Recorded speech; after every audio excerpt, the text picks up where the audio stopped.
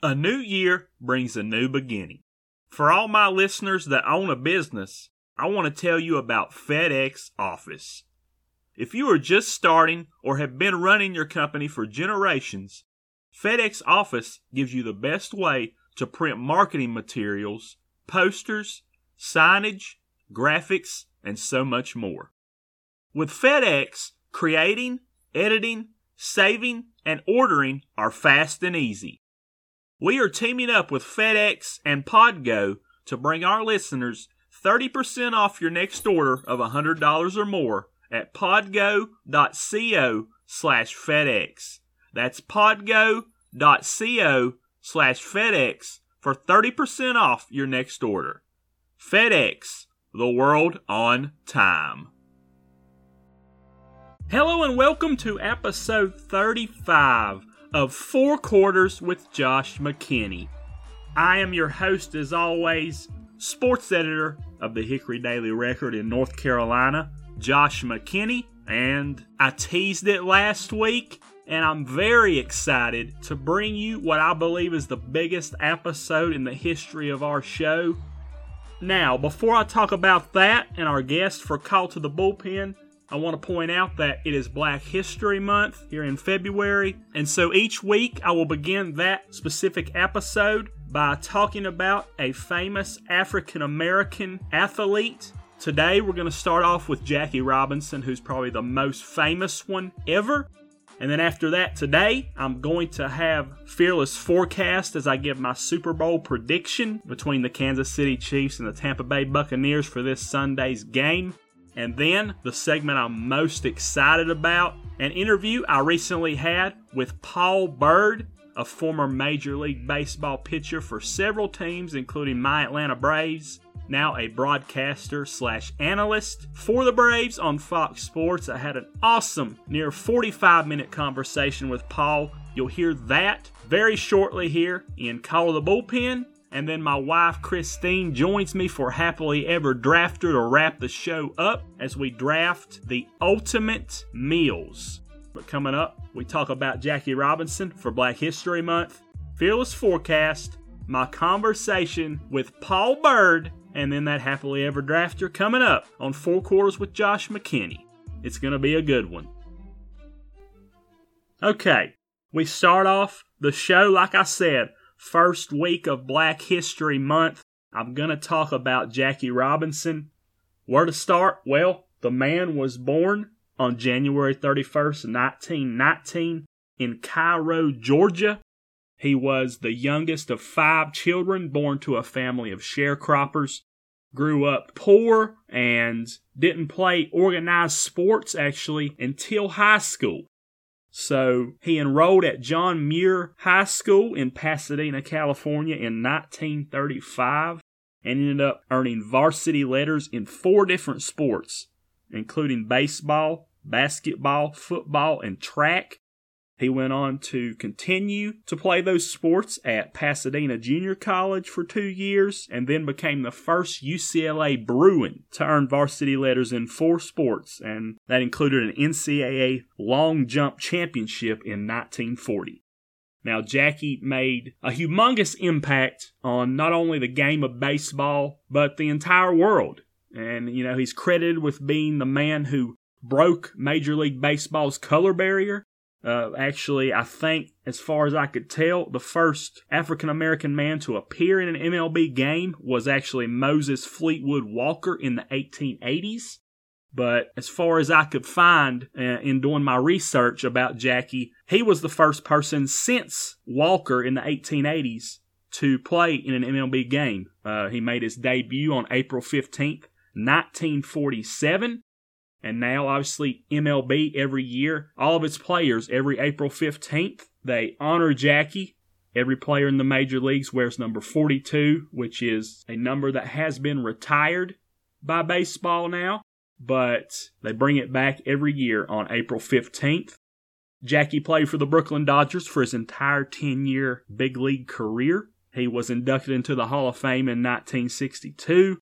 He was the MLB Rookie of the Year in 1947, also the National League MVP 2 years later, a 2-time National League stolen base leader, and a 6-time All-Star, and Jackie played in 6 World Series with the Dodgers, including the 1955 Fall Classic, where they won it all, won the championship. He batted .311 in his MLB career with 1,518 hits, including 273 doubles, 54 triples, and 137 home runs. And Jackie also had, and this is amazing when you think about the game today versus then, Jackie had 740 walks against just 291 strikeouts. That's crazy. That's crazy. He stole 197 bases, scored 947 runs. Now, prior to his time in the major leagues, Jackie was actually a member of the Kansas City Monarchs of the Negro Leagues in 1945, where he was discovered by Dodgers executive Branch Rickey. That's a great story. You can learn more about it online. There have been books written about it. It's a story that I did a book report on when I was in school. Learned about it at a very young age, and just a great story where Robinson came in and obviously faced a lot of racism. There have been a lot of movies done about it, as I alluded to. 42 in 2013 by the late, great Chadwick Boseman is a phenomenal movie where he played Jackie. But anyway, Branch brought Jackie in and was able to sign him to a contract. He played for the Montreal Royals, who were a minor league affiliate of the Dodgers at the time, in 1946, and then joined Brooklyn's big league club the following year. But before all that, Jackie also was drafted in the U.S. Army in 1942 during World War II. He never saw combat and was actually almost court-martialed in 1944 after he refused a Texas bus driver's order to sit in the back because of his color. He was later acquitted of all charges, thankfully. And that led into him also being a college basketball coach. So Jackie did a lot even prior to his major league career, during his major league career, after his major league career.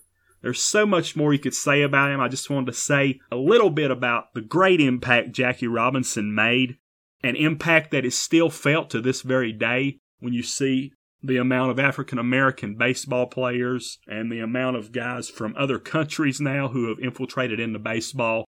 And it's such a great game, such a great sport, and Jackie Robinson is one of the most legendary figures in the history of not only baseball, but all of sports and outside of sports. He was a civil rights activist, and one of his famous quotes was, "There's not an American in this country free until every one of us is free."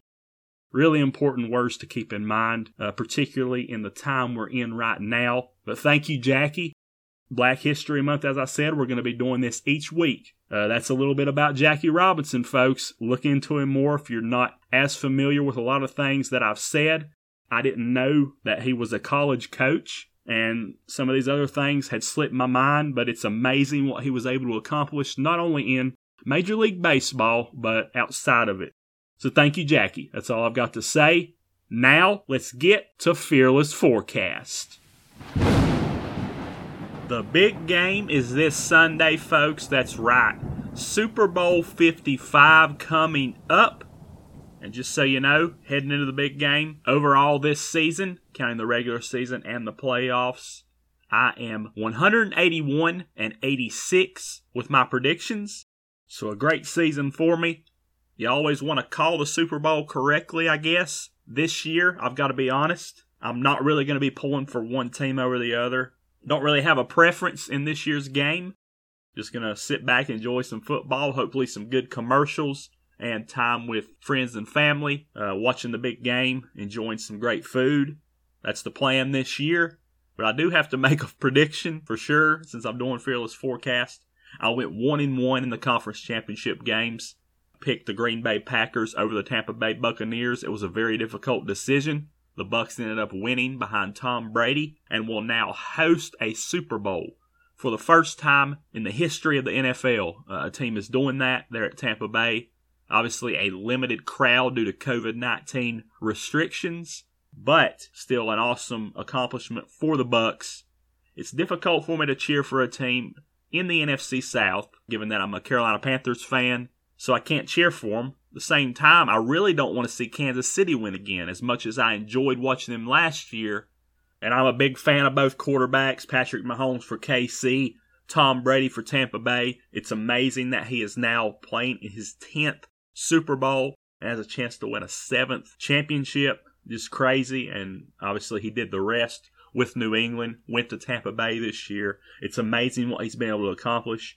He's certainly surrounded by a great group of receivers and tight ends. Rob Gronkowski joining him as well. Bruce Arians going to his first Super Bowl as a coach. Andy Reid won his first Super Bowl. He had been to one with Philadelphia that I remember. Before that, he seems like a really great human being and a solid coach who was underrated for many years and got that Super Bowl title last year. This year's tough. I've gone back and forth. As I said last week, I would be making this prediction this week, and I've got to be honest, I'm still not sure of myself and my pick. But because I picked against Tom Brady in the NFC Championship game, I don't want to make the same mistake twice. And like I've said, it is difficult to bet against either Patrick Mahomes or Tom Brady, but there's more to go off of for Tom Brady. He's been here time and time again. And during the regular season, these teams met. The Bucs got down pretty big, scored 14 points in the fourth quarter, and still ended up losing by 3 points, but made it close. Both teams scored in the 20s that game. I think if they score in the 20s again in this game, the Bucs win. If it gets to 30 and above, Kansas City's going to win this game. That is their game, is the shootout, and Tom Brady's capable of playing that as well. But I don't think anybody plays a shootout as well as KC in today's NFL.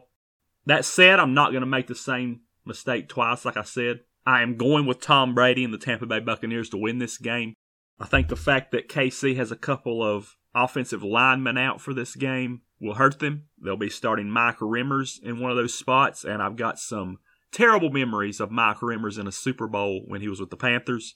Really one of the major reasons the Panthers lost the Super Bowl in 2016 after their 15-1 regular season. Could not stop Von Miller and that Denver Broncos defense.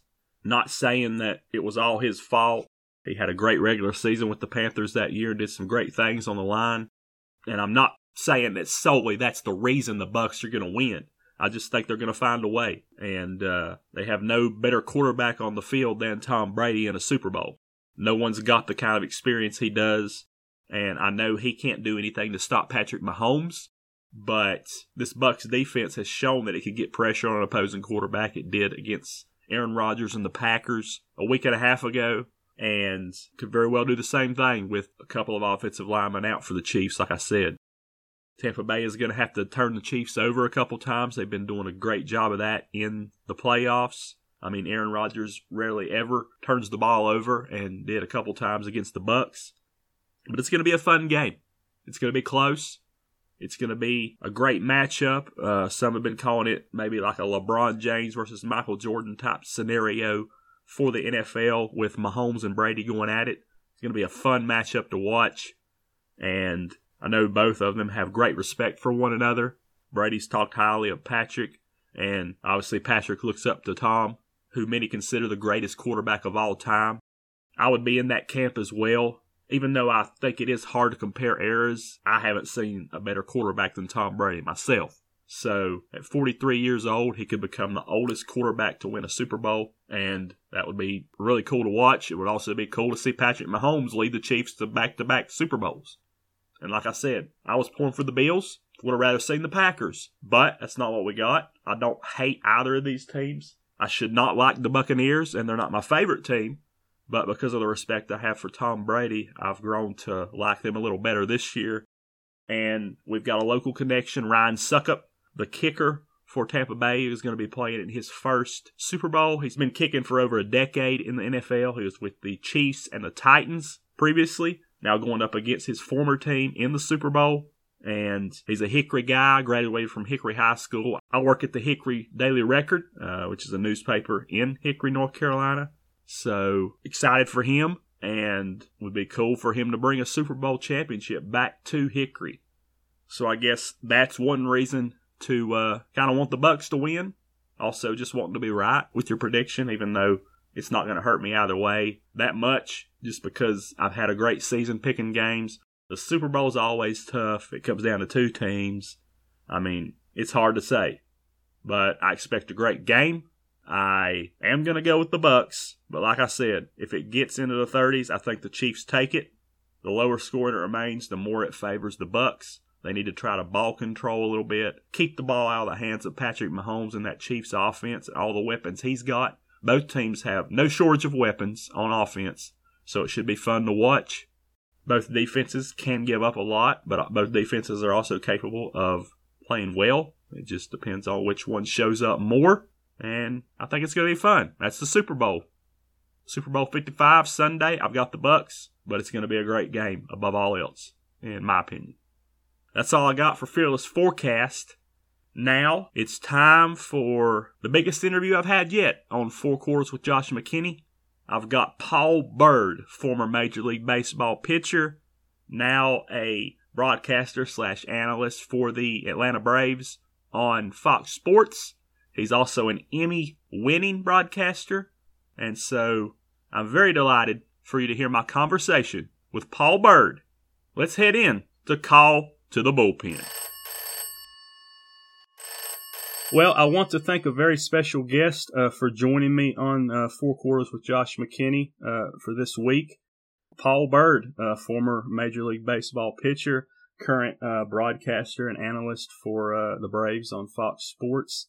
Very excited to talk to you, Paul. How are you doing today? I'm doing well. I appreciate you having me on.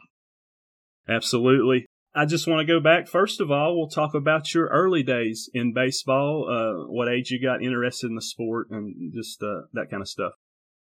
Well, I tell you what, I grew up in Louisville, Kentucky, and we were horses, whiskey, and basketball. And I grew up breaking lamps with a tennis ball. And my dad, Larry Byrd, who I called the real Larry Byrd, he was a police officer and he was a basketball player. So he knew nothing about baseball. So he got a book called The Art of Pitching, and he tied his handkerchief down in the living room, and I would imitate the windup from Cincinnati Reds that I watched on TV way back when we only had 4 channels, and I would try to throw strikes. And so that's how I kind of got my love and my start. And, you know, I played football, played basketball, but baseball was by far my favorite. And, you know, I'm real thankful that my dad spent that kind of time with me.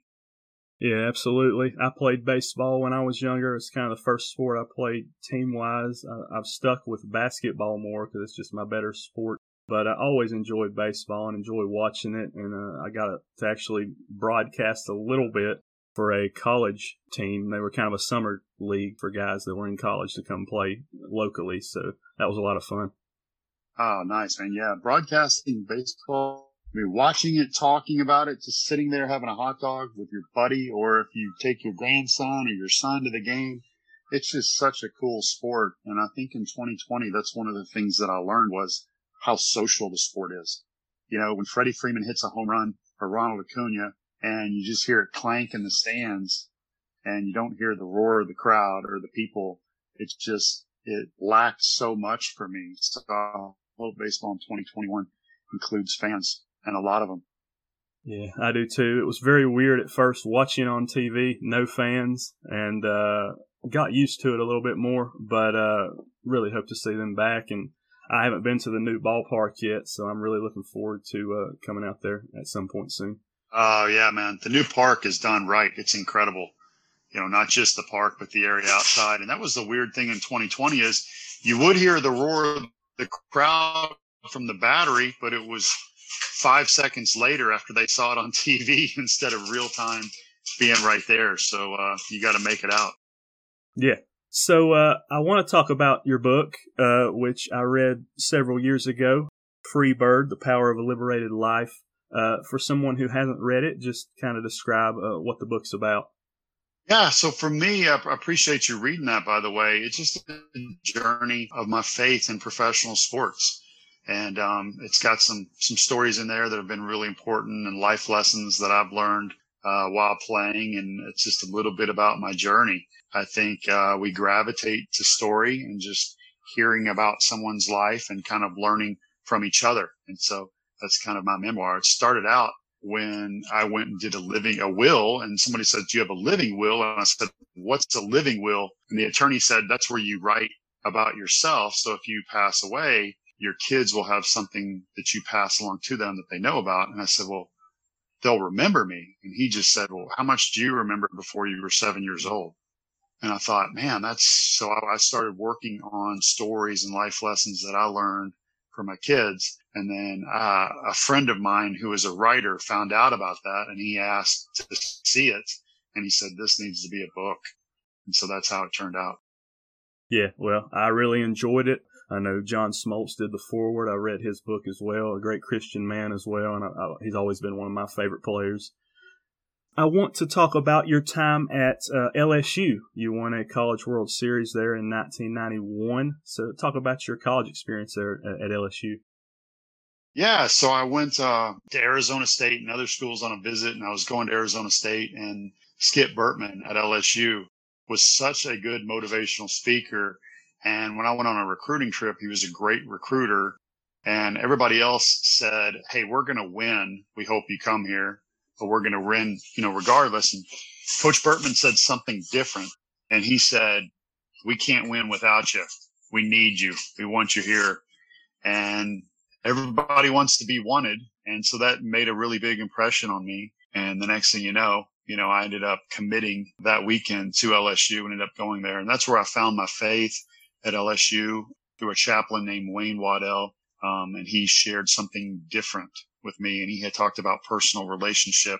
And the next thing you know, I found myself asking to go out to lunch with him, because I was attracted to that. I was attracted to something that I'd never seen before, which was, that genuine personal relationship that he talked about. And so I started meeting with him, and those were some sweet years. And we won the national championship at LSU, and I returned to work with the guy that led me to Christ, Wayne Waddell. And that's when I met my wife, Kim. And we've been married as of a couple weeks ago, 27 years.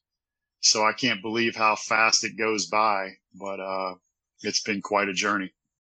Well, happy anniversary to you. Thank you. We'll talk about, I know you and your wife have gone around and kind of done some motivational speaking and things, and talk about where people can find out more about that and kind of the things you do. Yeah, so we were blessed. I ended up speaking for Crew, which is an organization that works with college students. And when I played for the Red Sox in 08 and 09, after you play for the Red Sox, you can do anything you want. So they were trying to use me to speak to schools up in the Northeast because I played for the Red Sox. So I ended up getting to know some of the students and getting to have some relationships with some of them. And it ended up being really, really neat. But the important thing that we talk about is that you don't have to have it all together. And, when I grew up, one of the things with my father was he was really difficult at times. He was chief detective of homicide, and I'd kind of transferred the way he was with how I felt God felt about me. So I felt that, God was going to come down on me hard, anytime that I made a mistake. And so just like a pitcher, I started performing for God, thinking that if I sinned less, he would like me more. And it was kind of like a sin management program. And so I had to relearn a lot of those things that the Bible says about fatherhood, and that you're not accepted on your performance at all, that it's what Christ did on the cross. And by receiving that, you're okay. And that he doesn't just love you in a cosmic sense, but he likes you. He really enjoys you, and he gave his son for you, and that you're a work in progress. And he who began a good work will carry it on to completion. And I think college is really some tough years where we're starting to form ideas, and we're starting to try and figure things out. And it's nice that God has enabled me or blessed us to be able to go in and talk about marriage and talk about Jesus and talk about God loving you and what he's done for you. Yeah, you've got a website. What's that address again? Yeah, so the birdhouseministries.com. So the Birdhouse Ministries, IES.com. And then we now run an equine therapy center next door where we teach just relationship with horses and try to help people through counseling programs, and then working on connection with horses so that you can carry things like that into your life. And this is really crazy, Josh, but if you get within 5 feet of a horse, your heart rate lowers, and you're able to process things with animals that you aren't necessarily able to do in an office with four walls. So we can work with first responders and others and people that it's like a therapy dog, only bigger. And so we've been blessed enough to do that and really, really love it. That's really cool. I've actually always been afraid to get on a horse because I have a funny story back in church. Vacation Bible School, they brought horses out for us to ride, and one of my friends in front of me got on and ended up falling off the horse. And so I was like, no, I'm not going to go. so ever since then, I've kind of been, not afraid of a horse, so to speak, but maybe to try to ride one. My wife and I ended up going to, in Tennessee, Dolly Parton's Stampede thing she has. And, we were actually called out. We were dating at the time and, called out of the crowd to come and participate in something. We thought we were going to be riding real horses. They gave us stick horses that we rode around the race this other couple and we won. So there you go. That's the good thing, but that's the only riding horses I've done. I love it. I want to get back to your baseball career. We talked about LSU. You obviously played for 7 different major league teams. Yeah. I want to talk. I know you faced a lot of tough hitters. Talk about some of the hitters that really stand out to you. Yeah, I appreciate that, man. You know what? I got to face Frank Thomas in college. He went to Auburn and I was at LSU. So facing Frank Thomas with an aluminum bat is one of the worst experiences ever. I did strike him out, and then he crushed my right fielder, Craig Calla, with a line drive that his hand is still ringing. But he was on another level and super intimidating. And then, man, the guys next about Mark McGwire, Sammy Sosa, Barry Bonds was unbelievably intimidating when he walked up to the plate. He just had an aura about him where there's a reason he has so many walks. It's tough to throw strikes to. I know one time he fouled a ball off behind third base, and Mark DeRosa and I ran over to the line because I thought he was going to catch it in foul territory, and the ball went out of the park. It was 14 rows deep, and we turned and looked at each other and just started laughing. And it was one of the most intimidating things that ever happened to me because I'm like, man, I thought that was a foul ball behind third base, and it was a home run. So he had incredible power. Tony Gwynn was really tough. Tony Gwynn probably had the best hand-eye coordination of anybody they've ever seen, and he never overswung. He just hit a base hit in between shortstop, third base, and that was him. You could not make a pitch on the outside corner without him squaring it up well. And then Ichiro was somebody else that I thought was really unique, like his hitting style of being out on that front foot. And when he hit the ball, he was a step or two out of the box running to first as the ball's going on the ground. So there's a reason that he had that many hits in his career and was an absolute incredible hitter. So those are some of the ones that come to mind right off the top of my head. Albert Pujols, probably the toughest for me, because I knew if I threw a ball into, say, Bonds or into McGwire, into Sosa, I knew that I was going to jam them and I was going to get them out or they had a hole. But Albert Pujols was the one guy that I didn't know how to pitch him.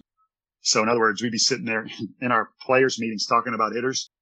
And then when they say his name, like no one knows how to get him out. Like nobody knows has any advice for you. That's when you know you're facing the best hitter in the league. So a lot of great hitters, and I'm fortunate to be able to pitch as long as I did through all those. Yeah. I know, your best year, individually came with, Kansas City, 17 wins, in the American League. I know that team lost 100 games, but I know an interesting, story about that season, I believe, is when the Bird's Nest started with the fans. Yeah. Talk about that experience.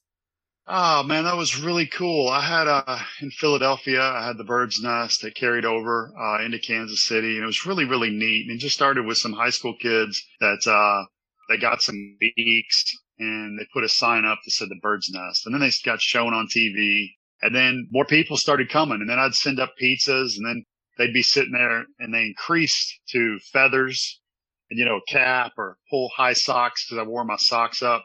And so every time I would pitch and I would walk off the field, and I didn't mean this in an arrogant way, but I would look up and I would wave my arms, and I called it giving them the bird and say, man, why do you got to, I said, hey, anybody that's going to look like a clown and wear a bird's beak and put on feathers, I'm going to say thank you.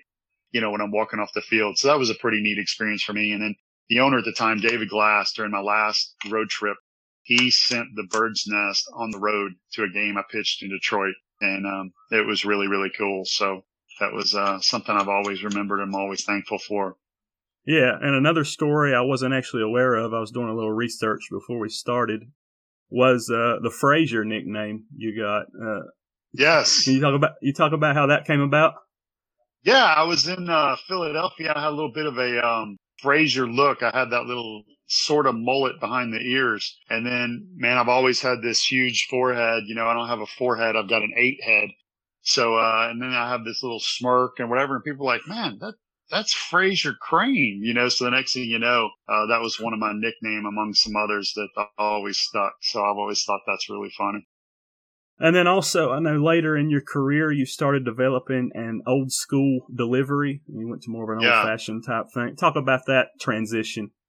Yeah. So I'm sitting in my office right here and I have some sand and I keep this in my office. And I was with the Royals and I was not out of baseball, but I was almost out of baseball. And I was throwing about 81, 82 miles an hour. And I was coming back from shoulder surgery and I thought I was going to get released. And before you get traded, released, it's weird. You can kind of sense it. You can just kind of feel it. And I really thought, man, I'm about to get released and my career's about to be over. And so I went over and I climbed a fence and everybody had gone home in spring training, boardwalk and baseball. And I was in street clothes. I was in flip flops too. And I just sat down and I just started praying. And I just said, I don't know where you want me, but if I have anything to say in this, I'd love to keep playing baseball. And so I asked God, just kind of, can you give me something? Can you become my pitching coach? And so I sat there and, I'd never heard anything audibly. I never do. And I just got up and started working through different mechanics. So I started swinging my arms and started, like Warren Spahn. And then I started doing the high leg kick like Bob Feller.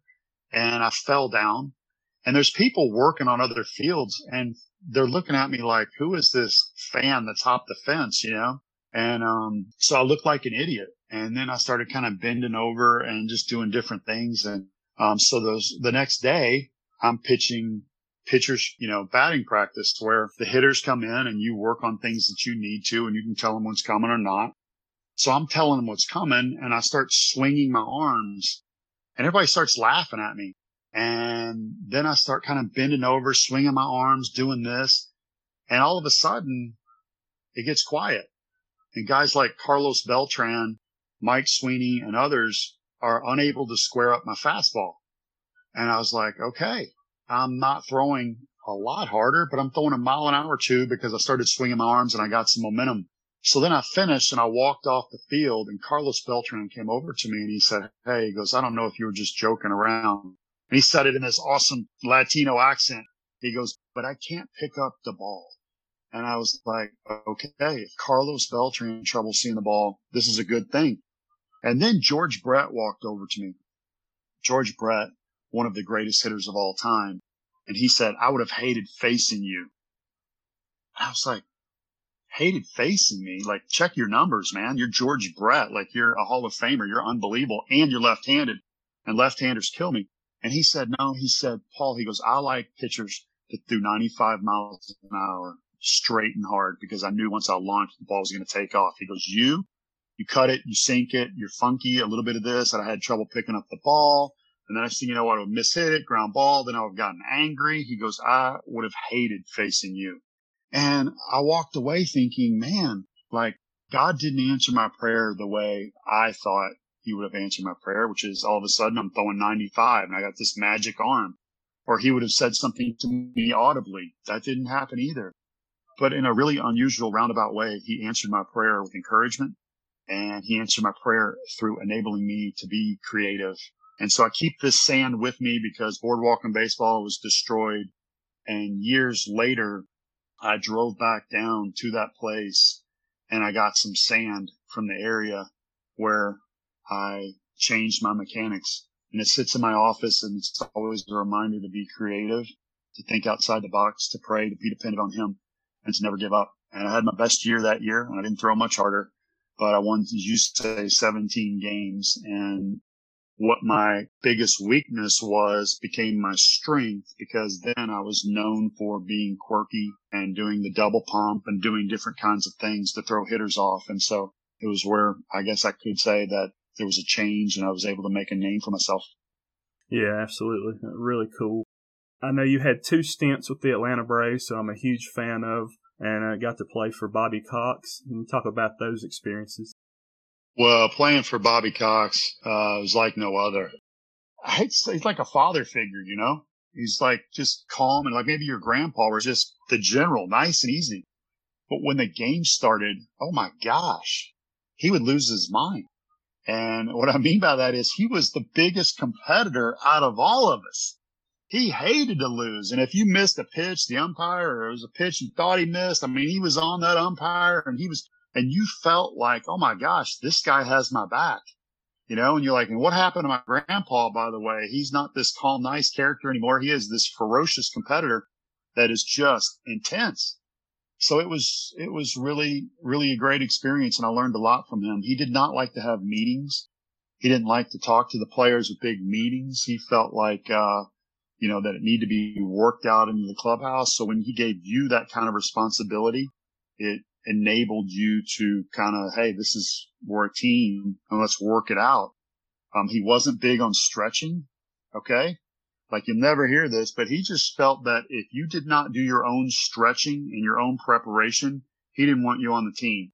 So you needed to get what you needed to get done and on your own and care. And I thought, man, so he gave you a lot of responsibility. Then when he did speak, man, everybody listened because it was rare. And it was like, man, this is super important. And so you were just locked in on the general. And it was quite an experience. He told the Atlanta Journal-Constitution I was too nice to pitch in 1997. You know, it's that, hey, this guy's a Christian. You know, it's one of those where I was later termed the nicest guy in baseball. So you don't want that, you know, when you're on the hill, because the hitters are digging in like, man, I'm facing the nicest guy in baseball. You know, you don't want that. But years later, he brought me back to Atlanta and said, Paul's one of the most creative guys at getting guys out that I've ever seen. And I want to give him the ball.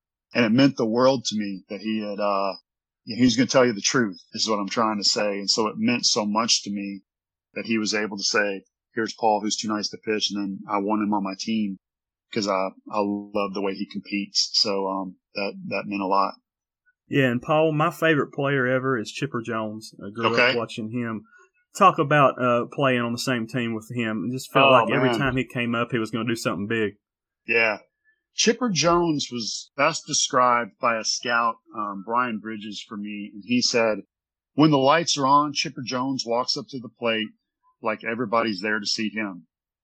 And he's right. And I was like, that's pretty good. The way he carried himself, the aura that he had could be termed, you know, arrogant or cocky, but he was very good and he backed it up. And I'll call it swagger, because he just, that was an intimidation when he walked up the plate and you were pitching against him. It's like, man, Chipper Jones, and then Crazy Train comes on.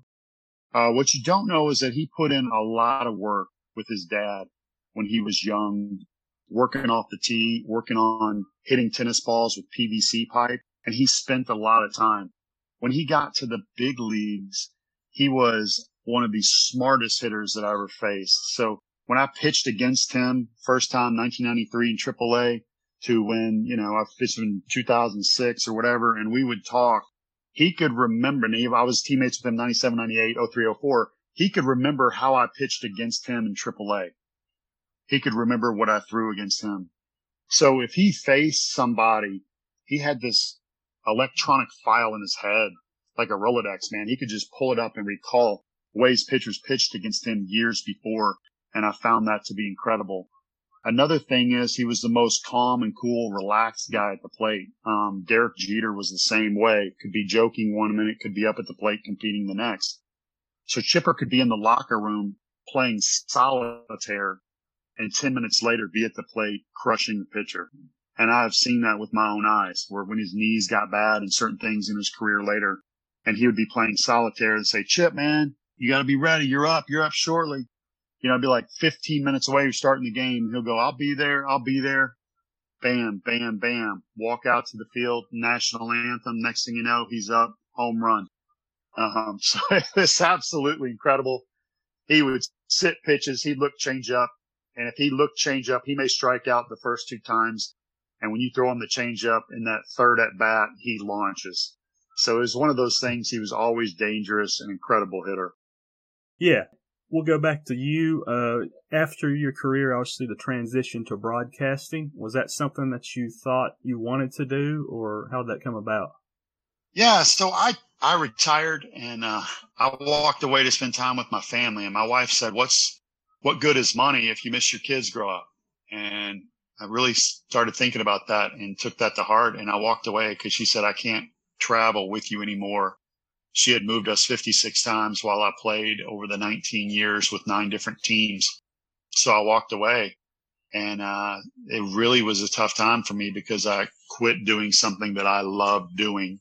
And the next thing you know, I'm, get a call from the Braves, and a girl named Megan Swingle, who remembered me from playing and taking interviews, said, would you come down and do a tryout? So I did. And I came down and did a tryout, and the next thing you know, they picked me, and I've learned a lot, over the years. Brian Jordan, Andre Aldridge, Jerome Jurinovich, because when you're a broadcaster, it's totally different than taking an interview as a player.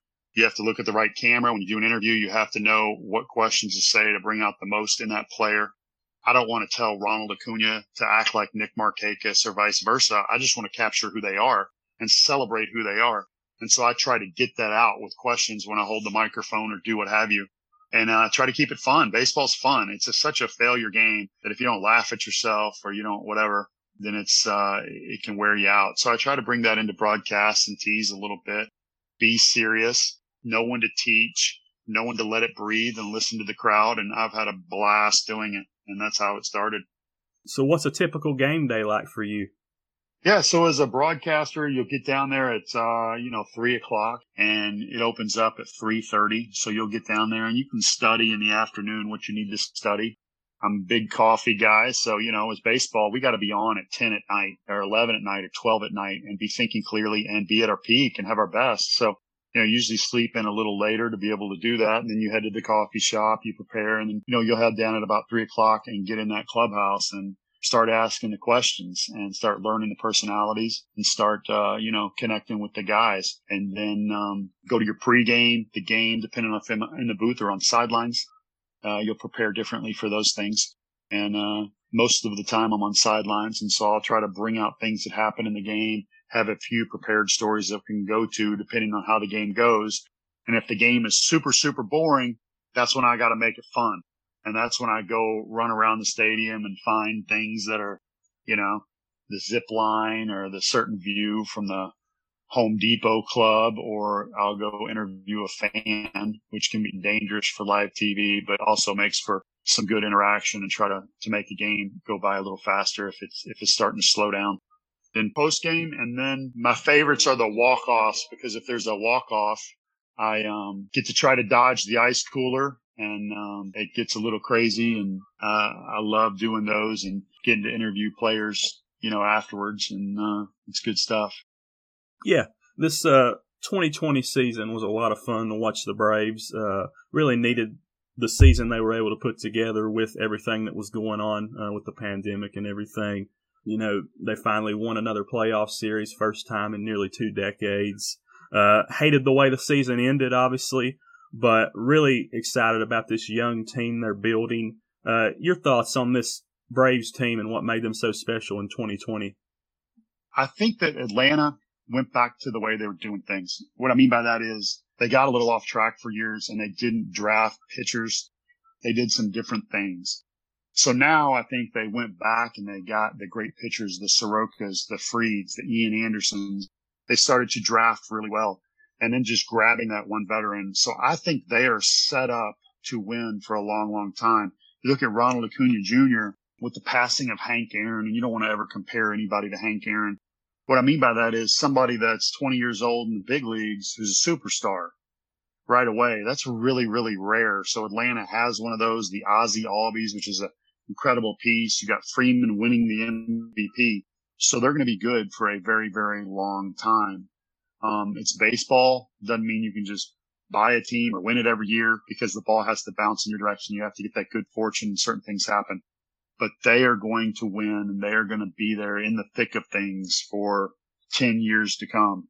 And that's similar to that Braves team in the 90s that you never knew what was going to happen, but you knew they were going to be good. So it's going to be a fun team to follow. Absolutely. And you mentioned Freddie Freeman win the MVP, very well deserved.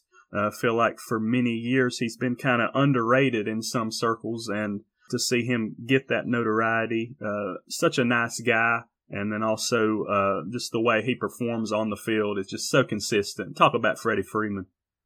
Freddie Freeman, I cannot say enough good things about Freddie Freeman. A lot of times in baseball, when somebody becomes really good, it's not easy. And what I mean by that is Chuck Swindoll said years ago, when he's in his 70s, Chuck Swindoll is a counselor, pastor out in California.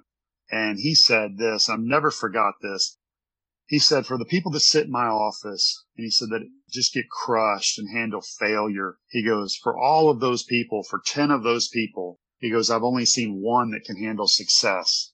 And he said, success is so much harder to handle than failure. I've never forgotten that. And I see that when somebody makes millions and millions and millions of dollars. And then the next thing you know, they don't work as hard or other distractions come into play. And Freddie Freeman is the same person he is now as when he broke into the big leagues. He can handle success. He's a great father. He's a great husband. He's a great leader in the clubhouse. He works extremely hard. He thinks really well. And when he has the time to mentor younger guys, he does it. When guys don't want to take interviews that are older and that are superstars, he looks at them and says, go take your interview. There's stuff like that I can talk about Freddie Freeman all day long that I appreciate. So he needs to retire a Brave like Chipper. He's the new face of the Braves. And I hope that they, like I said, he finishes his career in Atlanta. I can't say enough good things about Freddie. Yeah, and you talk about Freddie. I also want to talk about two of the young guys, Acuna and Albies. I love watching those two and their interactions together and how much fun they have playing the game. No, absolutely. The energy that those guys bring. And I want to celebrate Freddie Freeman for the way he is. And then I want Ozzie and Acuna to be themselves. So if they're clowns, they are half the time. I want to celebrate that and say, man, you guys really make baseball fun. If Acuna wants to bat flip, as long as it's out of the park, I want him to bat flip. I want him to be himself. And so I love the energy that these guys bring. It's all genuine. It doesn't matter if it's a 10-1 game or a 2-1 game. They're both very high energy. They're cheering for their teammates. Ronald Acuna can go 0 for 4. And if one of his buddies hits a big home run in the 8th or the 9th inning, he's on the top step, jumping, yelling, fist pumping. And I think that's what makes it so good is it's just not when he has a good game or it's just not when, he feels like being high energy. He's consistent and he brings that to the park every day and he has a lot of fun playing baseball. And do you know why that is, by the way? Why? So his dad, Ronald Acuna Sr., played for the Mets back when I played, and he made it to Double-A. He was actually Jose Reyes' roommate. And Jose Reyes said that when his dad came home, if his dad went 0 for 4, he was like ready to jump off the roof. Like he didn't even talk to him. And then Jose Reyes said if he went 4 for 4 and he came home, he was like, hey, where are we going? And he was just this big ball of life. And he said it was always dictated on whether or not he was successful. And it's a tough game, baseball, when you fail the best 7 out of 10 times to be that way. So he told his son, Ronald Acuna Jr., he said, if you want to play baseball, I will help you. But here's the number one rule. You always have fun no matter what. And so, Ronnie has never forgotten that. And when he takes interviews, he makes sure we remember what his dad told him. And he makes sure that's one of the reasons why he has so much fun. Yeah. Another thing I do want to talk about is this young starting rotation the Braves are building. Obviously, Max Fried stepped up huge in 2020 after Mike Soroka went down. Love those two. Some of the other young guys, Ian Anderson, coming up and doing a phenomenal job. He started off beating the Yankees and the Red Sox very early on, so that's impressive. Kyle Wright had some big starts, and then Bryce Wilson, a North Carolina guy like myself, in the postseason. So let's talk about this young rotation. That's amazing. So what Bryce Wilson did last year was incredible in that postseason. And how great was his mom when he was walking off the field and she was just going nuts in that first row. I love that. That's another reason baseball misses fans. Is that was one of my favorite parts of all of the playoffs, is seeing a fan, his mom, go crazy.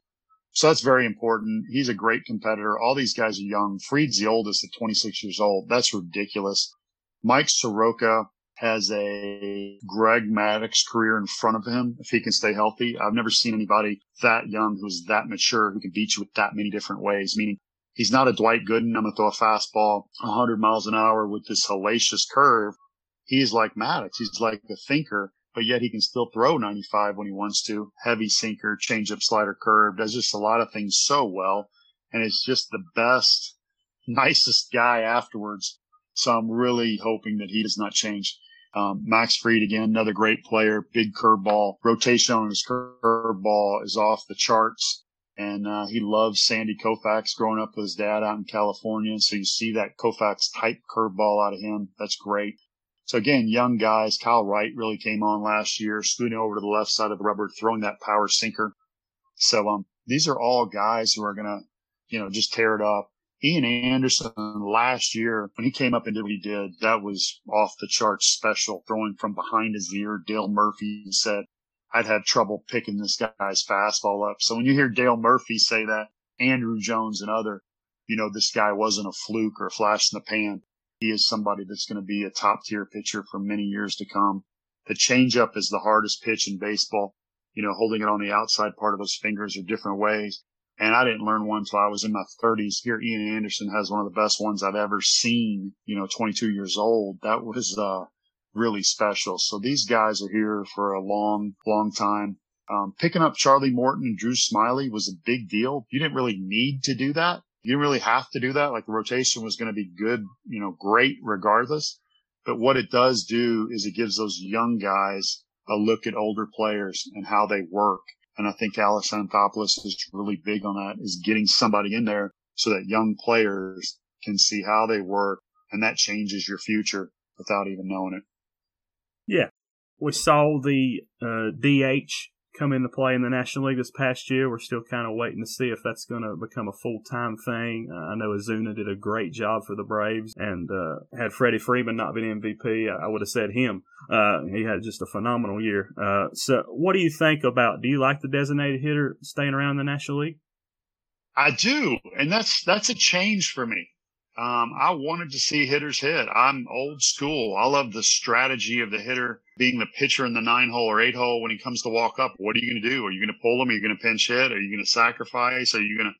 But yes, I've come to the conclusion I would rather watch Marcell Ozuna hit instead of Mike Soroka or Mike Foltynewicz, who's just kind of, waving at the wind. Yeah, I would rather see that. So that's been a change for me. I liked it better. And so 2020 changed a baseball purist's mind. It changed mine too. I always liked seeing the pitchers hit growing up watching the National League, but it changed my ideas as well.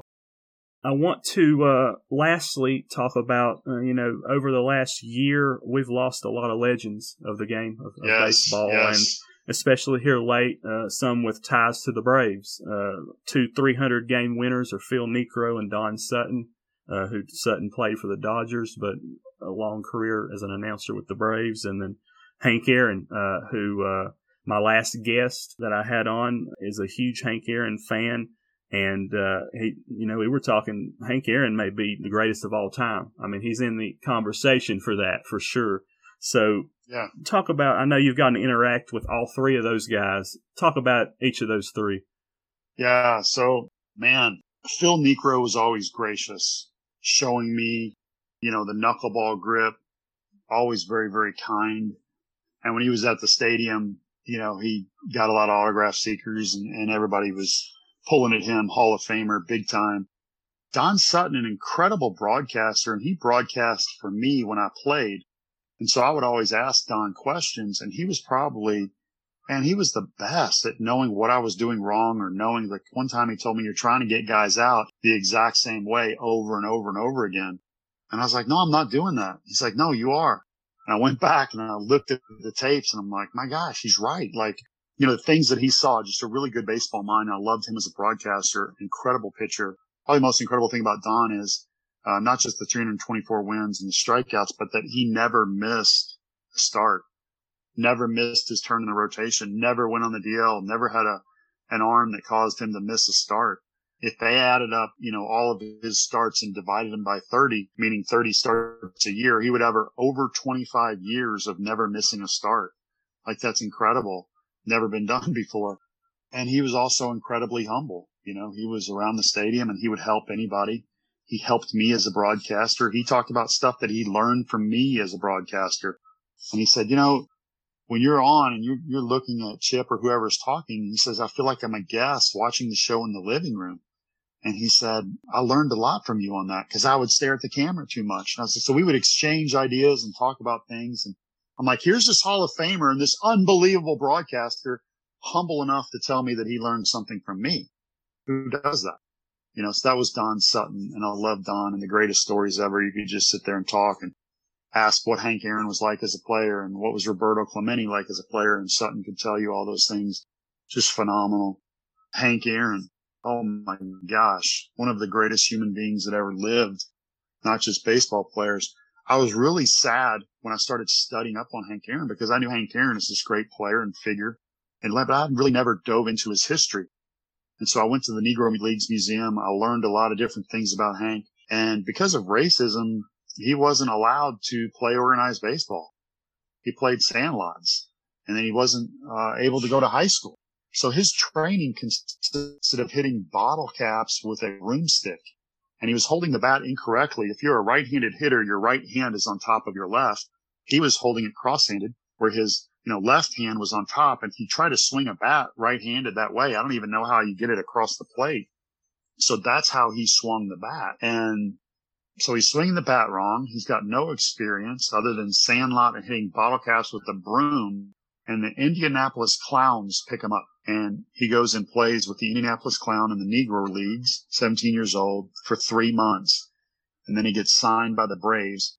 If you read the scouting report, he's 5'11", 170 pounds. And the scouting report says power, fair, hitting good. And the next thing you know, they switch his hands. He's launching balls. And when you ask him about the home run chase of Babe Ruth, he said he didn't enjoy it. When you said, why didn't you enjoy it? You think, man, this is the greatest thing ever. It's got to be the most fun anybody's ever had in their lives, chasing Babe Ruth and then catching him, stadiums of people going crazy. What he didn't know is every time that he walked to the park, he didn't know if he was going to get shot and killed. He got so many death threats from people that didn't want him to break Babe Ruth's record. That's really sad. Also, he had to stay at a different hotel through much of his career because he was black and the rest of his team. Also, really sad. So when I looked at Hank's career and I saw this man, I'm thinking, man, this guy should be incredibly angry and bitter. And he wasn't at all. He was so graceful. He had that trademark smile, talked about praying to the Lord and thanking him after his first home run, thanking the Lord for his tough times. I'm just like, my gosh, who is this incredible human being? Loved his wife and was always gracious in interviews and never wanted to talk about himself. When I would interview him and I'm trying to talk about him, he doesn't want to talk about him. He wants to talk about other people and just have a, regular conversation. So a lot of times one of my favorite things of talking with Hank was when the microphone was off and I just sat there and talked and I'm like, here's one of, if not the greatest hitter of all time. It's always going to be debated, right? But he's certainly in that conversation, as you said. And here he is, just one of the most humble people that I've ever been around. The great Hank Aaron. There'll never be another like him. Yeah, absolutely. Heaven is building a great baseball team up there, for sure. They are. They got some great recent additions. I sent a tweet out and I said, and I should have put Lasorda in there, but I was like, I think Hank Aaron just took Necro Deep and Don Sutton's warming up. And I should have said, and Tommy Lasorda has Don Sutton warming up. Yeah. So I don't know what heaven is like, but I hope it includes baseball. Me too. Well, Paul, I've really enjoyed hearing some great stories from you and getting to talk to you here. I really appreciate you coming on and doing the podcast with me. Just thanks. I've loved it. I appreciate it. Now, when you get down to the stadium, you have to come say hello. and show you the behind the scenes stuff with broadcasting. It's not too glamorous, but it is what it is. So it's not locker room glamorous, but it's a lot of fun. Awesome. That sounds great. I'll definitely have to do that. Thanks, Paul. You got it. Great show. See ya. Okay, first of all, thanks to Paul Byrd for the great conversation you just heard. Got to talk to him last week, and it was kind of a dream kind of situation, really, how it worked out. I've been trying to get him on for a little while, and we're finally able to match our schedules up. Very thankful to him for taking the time to talk to me. Hope you enjoyed the conversation. Don't see how you couldn't. It was really great. He has great stories and great insight into a number of things, not just baseball, but he shared a little bit of his testimony and talked about things of that nature. Again, thank you to Paul Byrd for that. Hope you enjoyed that. And if you're here with us, been on the show for about an hour now this week. Yep. 45 minutes of that with Paul Byrd. Now I am joined, as you just heard her voice probably, my wife, Christine. Hello. And she had the idea for this Happily Ever Drafter that we're going to do, a fantasy draft where we draft the ultimate meal. The way I devised this thing, back when I was in youth group as a youngin', there were tales of the cool youth groups going and doing a progressive meal where they would go around town on, their Wednesday night adventures and go into a different restaurant for every part of a meal. So they went for an appetizer, then a main course, and they went for dessert, like a progressive meal across town, and try different places and different things. So I thought, you know what? Since we can't really go out and do that, I mean, we could. Luckily, things are mostly open around the Carolinas. Why don't we just draft our ultimate meal? So some things for me, y'all know how these drafts go. They end up completely different than how we want, but interesting how we get there. Mine's probably not going to make any sense, but that's just the name of the game. Yeah, so we can pretty much pick from anything we've ever eaten at a restaurant, but if I pick from a certain restaurant, then Christine can't pick from that restaurant and vice versa. Right, so the restaurants are like disappearing. So if he picks an appetizer from place A, I cannot pick anything else from that entire place. Neither one of us can pick from restaurant A for any other category. It's going to be tough. Yeah, and we've got 5 categories: appetizers, sides, main dishes, desserts, and then a freebies that we threw in, which could be bread, soup, salad, like that. Sometimes, y'all know what I'm talking about. He just said soup and salad and bread. Almost every restaurant, at least in the South, have some kind of freebie or like appetizer, courtesy thing on the table. So that's one that, some places are well known for their freebies and what they kind of give you. And so if you've listened to the show before, you know how the drafts work. If not, basically I always let my guests go first, or Christine if she joins me, and then I pick second, and then we switch the order for the second round. So it's basically each of us is picking twice in a row in that case. Now for today, since we've got 5 different categories, I've got the 5 different categories written on pieces of paper that we're each going to draw out at the beginning of rounds. Mm-hmm. So like I said, Christine's first. She'll be drawing out first. And after we've each made a pick for that category, I'll be drawing out, and then I'll go first, and then so on. We've got 5 categories. Let's build our ultimate meals. Christine, you are up first. All right, there we go. We're jiggling the cups. We're being real. We're being honest here. Yeah, and you may have heard some other sounds during the Paul Byrd interview. He had a bag of sand he told a story about. I'm sure you probably heard that in the background because he was holding it on the camera, showing to me in the video while we were recording. So this is gonna be a noisy episode, everybody. So we apologize. Thank you if you're hanging with us so far. And just as you would expect, the beginning of a meal, you would want to start with an appetizer. Okay. Whew. Okay, all right. So here we go. It's gonna be tough. I got a lot more freebies written down because everybody has bread and junk. Ugh. I think I'm gonna go for my choice appetizer. I'm gonna go with Carrabba's calamari. Okay. If y'all ain't never had Carrabba's calamari, my parents thought they were sly when we were kids. Well, they were sly. Don't lie. Mom and Brant, y'all were great. They took us to Carrabba's one time as kids and were like, y'all try this. You eat it and tell me if it's good, and then I'll tell you what it is. And we all were, none the wiser and was like, this is delicious. What is this weird chicken nugget? Well, it wasn't chicken nugget. It's squid. So their calamari is delicious. Yeah, I tried it for the first time when we went to prom together, your senior year of high school, Mm-hmm. and I jokingly said that this is squid, and then you was like, "Yeah, it is." Or Yeah. I think Yeah. something like that. We ate. Okay, I was obviously much thinner back in high school. Josh was a little slimmer too, but we ate so much. I remember I had little flowers all over my dress. I had a couple flowers that popped off, and I was just like, just go, just run. So like nobody would see that like Chunk over there eating her way out of her dress. So yeah, I picked Carrabba's. What you got for appetizer, Bo? I'm trying to decide. I had 4 appetizers written down. You took one, the first one that I actually wrote down. So I'm trying to decide.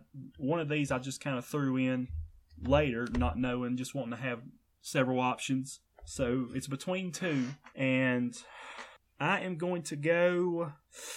Dang. It ain't gotta make sense, y'all. Me and Josh were talking about this when we made this idea up. When I made this idea up, I was like, just pick your favorite items of each category. And Josh was like, no, this has to make sense. Leave us a comment. Does your ultimate meal have to make sense, or do you want like a cornucopia of deliciousness? Does it have to be themed? Does it have to all match? Like, do you have to have pizza with the salad? Do you have to have barbecue with, the cheese grits? Like, I don't know. I'm just picking random. That's a weird combo. But I have a certain way that I go about these things, and we just came from Outback. We had a bloomin' onion. Yeah, that's one of my choices. It's so good. But I think I'm gonna go just working off some strategy here with fried pickles from Buffalo Wild Wings. Oh, that's cool. Those are good, but that ain't on my list. You good? Oh my gosh. Those are so good. Every time we go there. We do. Every single time we go there. I mean, it's like clockwork. It's like Josh goes to the bathroom. I sit down. I'm like, I want sweet tea. He wants sometimes Pepsi if he's in a good mood. Sometimes water. Then I'm like, and a basket of fried pickles. It was between those two, and I like pickles better than onions. So, I mean... unless they're on a McRib, and they can be both. They are both welcome. Yeah, both are welcome. All are welcome in God's kingdom. Okay. Well, I'm going Outback to draw our second category. Hopefully we're going out of order. Good. This is going to be a weird dinner. A weird meal. Next up, main course. All right. That makes sense. Okay. Well, I only got 2 written down. Let me go back real quick. What were some of your other appetizers you had? I had bloomin' onion, and I had firecracker chicken wraps from Longhorn. Just because I just threw that in there. Yeah. This was hard trying to do research because every website that you want to look up for like top rated appetizers from restaurants, like we're trying to pick kind of like chain restaurants or places that seem pretty well known. All except for maybe 1 or 2 on my list. But like it's tough because everybody just is posting recipes and stuff on like their copycat recipes, not here's a list of the best of this. So my main course, I was thinking of going one way. Now I'm questioning what I should do. But I think I'm going to have to go this way. I'm going to go with the New York strip from Longhorn. Now, Christine, I'm not going with Ruth's Chris Steakhouse. Wow. I've been there one time. And yes, best steak I've ever had. Yeah. But I threw that out. Why? Because you were going to give it to me? That's just not... Oh, no, I'm not trying to give it... Happy Valentine's Day! I'm not trying to give it to y'all. Take it now. I threw that out because that is just like so far out the price range, I feel like. Well, when we went to Ruth's Chris for that one time, we probably won't ever go again unless I win some other gift card. But I had won like a competition at my car dealership I worked at the time. Congrats, you now know something personal about me. I worked at a car dealership. I won a gift card for doing like the best car presentation, like explaining all the features of a car and kind of like presenting the car. And I won like a $200 gift card. And so we got to go to Ruth's Chris on like a special occasion and like kind of celebratory. We had just adopted our puppy Cooper. And this was like the nicest meal we'd ever had. So, I mean, you got me in a bind because now I got 2 really good main course options. And I don't want to just go with steak. Well, I threw Ruth's Chris out because just for me, it's not a place we're going to go regularly. And I know I've been there once technically. Honestly. Not many people I think have been there because it just has this notorious like expense. Like Longhorn's been my go-to for steak for years for chain restaurants. Yeah. And it was there. Yep. Now, I'm just going to go ahead and say it because you're probably not going to pick this. anyway. I almost went with a tour of Italy from Olive Garden. That's cool. That's a lot of food. If I was going to pick something That's good. from there, it would be that 3 different things. And I love their lasagna, especially, but lasagna. Other great things on the tour of Italy. Yeah.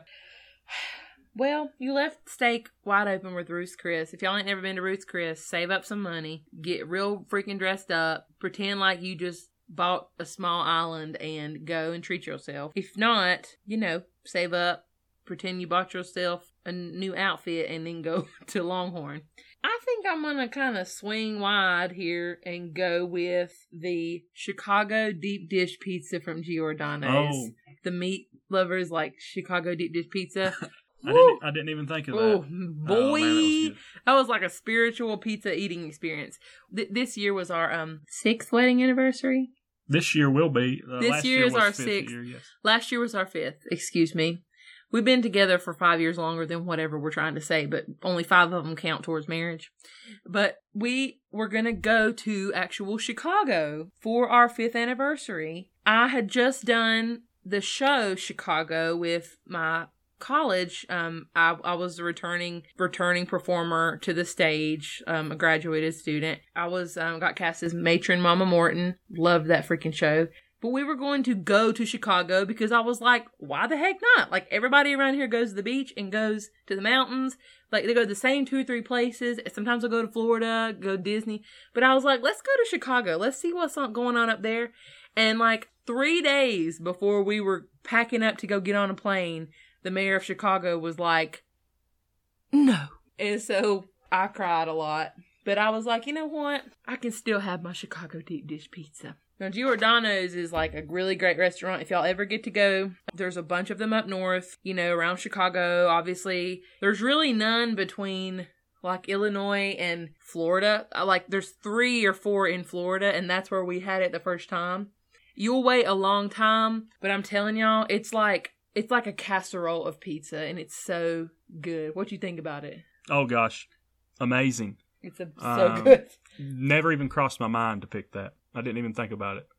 I'm just thinking, like, pizza is such a flipping blessing. Like, because you can put anything on a pizza, and I mean, you might get a little hate for it, but like, you can just put anything in a pizza. It's like putting anything in a sandwich. Like, you can make it work somehow. But that's what I got for my main course. It's going to be a slice or 2, if I can stand it, of Chicago meat lovers deep dish pizza from Giordano's. All right, Christine. I've shook All right. up the cup. 3 choices left. Trace. I forgot how to say choices in Spanish. Sorry, all my Spanish friends. Oh. Yes. We're going with dessert. Something hit me when I was 25, and it was just a simple matter, and it was the sudden the sudden need to be able to go to the Cheesecake Factory. Because I realized I'm a grown A woman with a grown A woman's bank account who can go to Cheesecake Factory anytime she wants. So I'm going to go with my favorite cheesecake from the Cheesecake Factory, and that's like the ultimate red velvet cake cheesecake. I like a whole bunch of other ones because I have a sweet tooth, but that's what I'm going to go with. Cheesecake Factory. Well, you're like, that's fine. I wrote down 2 desserts on my list, and since you took the Cheesecake Factory... Oh, you had that down? Well, I had the Reese's peanut butter chocolate cake cheesecake, but my other one's going to sound lame next to that, I feel like, and that's the marbled cookie brownie from Domino's. Now, all right. We were talking about this over dinner, like how much I love chocolate. Yeah. Like a chocolate dessert, like a brownie or a cookie. Just literally anything like with that. chocolate. He's a grandpa, It's y'all. a cookie and a brownie together. He would eat daggum like chocolate pudding through a straw if you could. It just has to be chocolate. Those things are really good. And now I'm thinking maybe I should have gone with the Hershey whatever deal. Is that from Pizza Hut? Pizza Hut, the Hershey brownie. You I can't. just thought of that, I will allow it. I'm happy with either one. It's more chocolate, and it's got higher calories. Yeah. You're right. And, yeah. I'll go with the Pizza Hut offering. The, like, triple chocolate Hershey brownie. Yeah, now that I think of it, I couldn't... Boy, you ain't even got to cut that I don't think I could think of the name of it before. You don't even cut it. Just hand me the whole square. So good. I had my second place dessert. I'm a big dessert person. I love sweets, and I cannot, for the life of me, put them down. It's like, It's like I'm addicted. I mean, I don't eat sugar constantly all day, every day, but like I'm down. Like I'm down for sweets all the time. My second choice was some place that you would never ever think of. It's in Asheville. There's a very well known dessert restaurant. It's called French Broad Chocolates, and I get 2 things there when I go because I go very rarely. And like I said, I'm obsessed with sweets, so y'all judge me if you want. I always get like a chocolate torte. It's almost like fudgy brownie, but it's flourless and it's real dark and it got like a raspberry like preserve over top. And I always get a lavender creme brulee, which isn't even chocolate, but creme brulees, oh my god, so good. But that was my second place. Was basically my combo I get at French Broad Chocolates. And it ain't really a combo. They're just 2 desserts that I get at the same time. So I'm down for some Domino's and some Pizza Hut. That's a good financial decision. Yeah. So I just drew sides for next. Side dishes. And I had one side written down. It's hard. And that was a baked potato from Longhorn. I've already taken a New York strip from Longhorn. So just give me a baked potato from Outback. I was just there. I had one. It was pretty solid. I mean, when I have a steak, I want a baked potato. You mean to tell me we about to make it through this whole entire draft and you ain't going to say nothing about no Cracker Barrel? Cracker Barrel? You don't like Cracker Barrel? I like Cracker Barrel, but... You know how many sides they got? Y'all, I still do shifts at the Cracker Barrel every now and again. And boy, we got like... The breaded okra? We got like 12... Stuff? Yeah, we got phenomenal. Yes. What about some of these barbecue joints around here? Honey, I've got steak and a potato. It ain't gotta make sense. That's who I am. It ain't gotta make sense. That is me. Steak, potato. I've started out with fried pickles, ended up with that Pizza Hut Hershey's brownie. That's just like us though, to be going out to eat somewhere and getting like the weirdest appetizer and then just like steak and potatoes, and then we're like. And then I'm driving home with Josh, and I'm like, I want dessert. And we end up going to a drive-thru and getting something stupid and sweet. That's just like us. Yeah, mine ain't gonna make sense. I have 2 side dishes. We didn't touch any of them. You didn't touch any of them. I'm gonna go with the one that I like the most, but it really don't make sense with my meal. At this point, y'all, I'm out of luck. Y'all gonna think I'm crazy. When he shows the list of these items on this draft, y'all gonna be like, none of these go together. Stay in your lane. I'm going to go with the corn, I guess it's like a corn souffle or like a corn pudding from Tupelo Honey Cafe, again in Asheville. We had that years ago. Like, we went a couple times, but I have this thing for corn, all right? If you could have a spirit vegetable, mine would be corn. Like, if you could have a spirit fruit, mine would be watermelon. Like, those 2 things. Yeah, mine's a baked potato. I'm telling you. I love baked potatoes. You don't make me no baked potatoes. Like, I'd rather have mashed taters. Okay, so anyway, now that you all have discovered our spirit vegetables, I really love corn. I have these 2 corn, oh my god, I about to say corny. I have these 2 silly looking corn dishes that I use exclusively for eating corn on the cob, because you can put butter on it and you can just like roll it in a little dish. They look like they're straight out of the 60s or something, but they're like brand new from like the Le Creuset store. So I'm gonna go with that corn souffle. I just love me some daggone corn, y'all.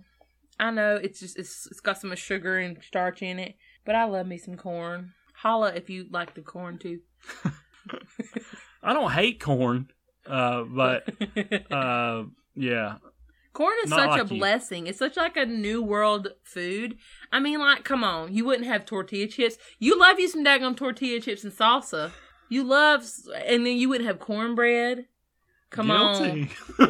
You wouldn't have almost any of the potato chips. Like, half of the potato chips that we eat have corn. I think Funyuns are made of corn, like Cheetos. I mean, obviously every popcorn, like, popcorn is corn. But so many things. Like, if we didn't have corn... Mad respect for corn, bro. Mad respect. Yeah, so we know that all that's left is freebies, and that you get to pick first. Freebies. Like we said, bread, soup, salad. Oh, boy. Miscellaneous. I already did Carrabba's. I know I would go with, if I could do it again, which we could, but we're not, I would go with, like, the Carrabba's, like, the herb oil with the fresh hot, like, bread that you dip in the oil at Carrabba's. Oh my God, that's a blessing too. We'd like to eat, y'all. I'm telling you, I got a problem. Let's see. There's so many different bread things. And you've already picked something from Olive Garden. Now, I consider the tour of Italy. I consider the tour of Italy, but with the New York strip from Longhorn.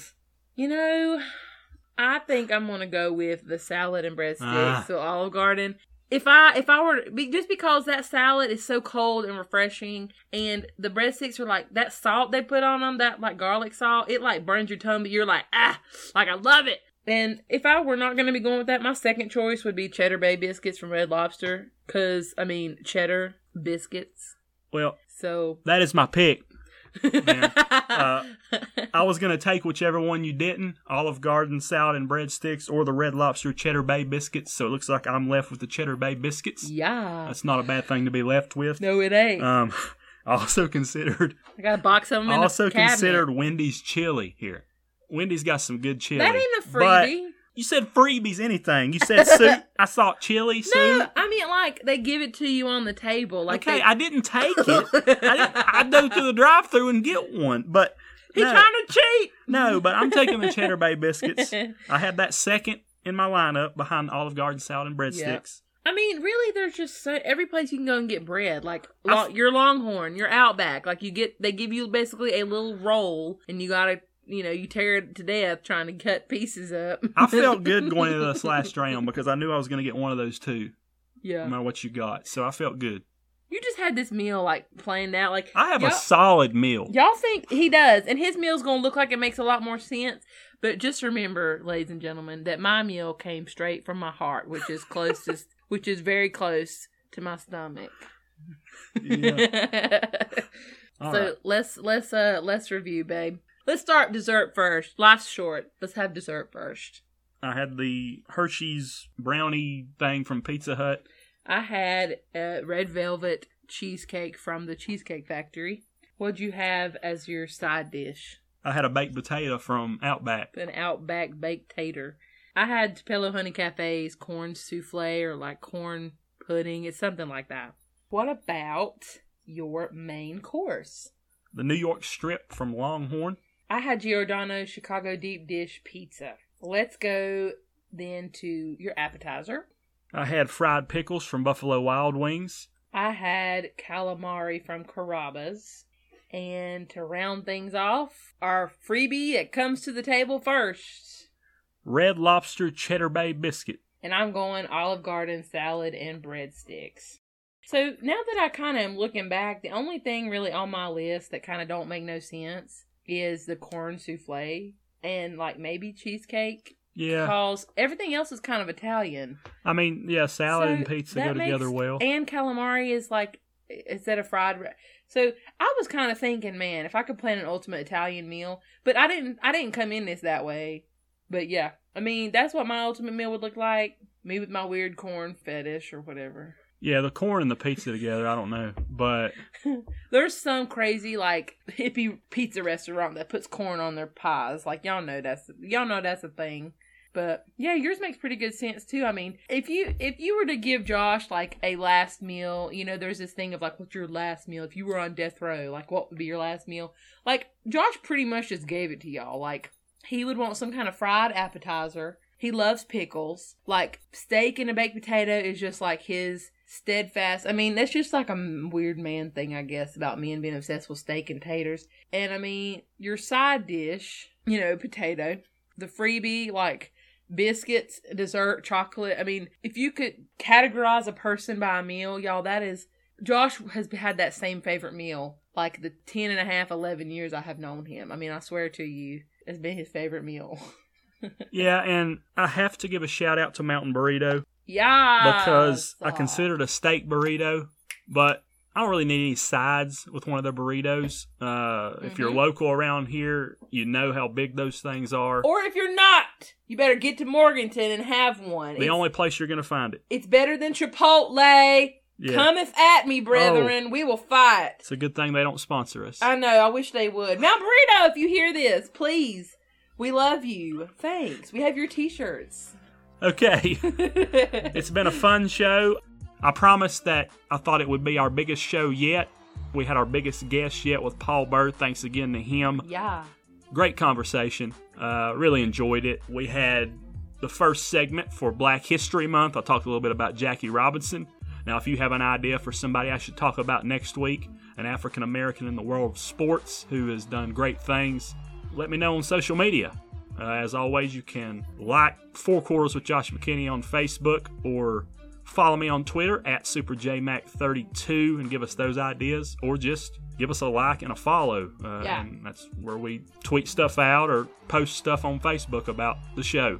Thanks to Christine for joining me for the final segment here today. Yeah. And also, my Super Bowl prediction I made earlier, I picked the Tampa Bay Buccaneers over the Kansas City Chiefs, although I could see it going either way. We'll see how it happens. Can't wait to watch it. And like I said, eat some great food, spend time with friends and family, and just enjoy the game. I don't think my heart rate's going to be too high because my team's not in it and nowhere near it. But it's been a great last hour plus with you here this week on Four Quarters with Josh McKinney. And like I said, you can find us on social media. Thanks again, Christine, for joining me. You'll be back next week. We're going to have some Valentine's-related stuff with that coming up on February 14th. Our next show's on February 10th. So right before Valentine's Day, we'll have some fun stuff in mind for that. Maybe even a new segment or two. So stay tuned for that. Thanks for joining us today on Four Quarters with Josh McKinney.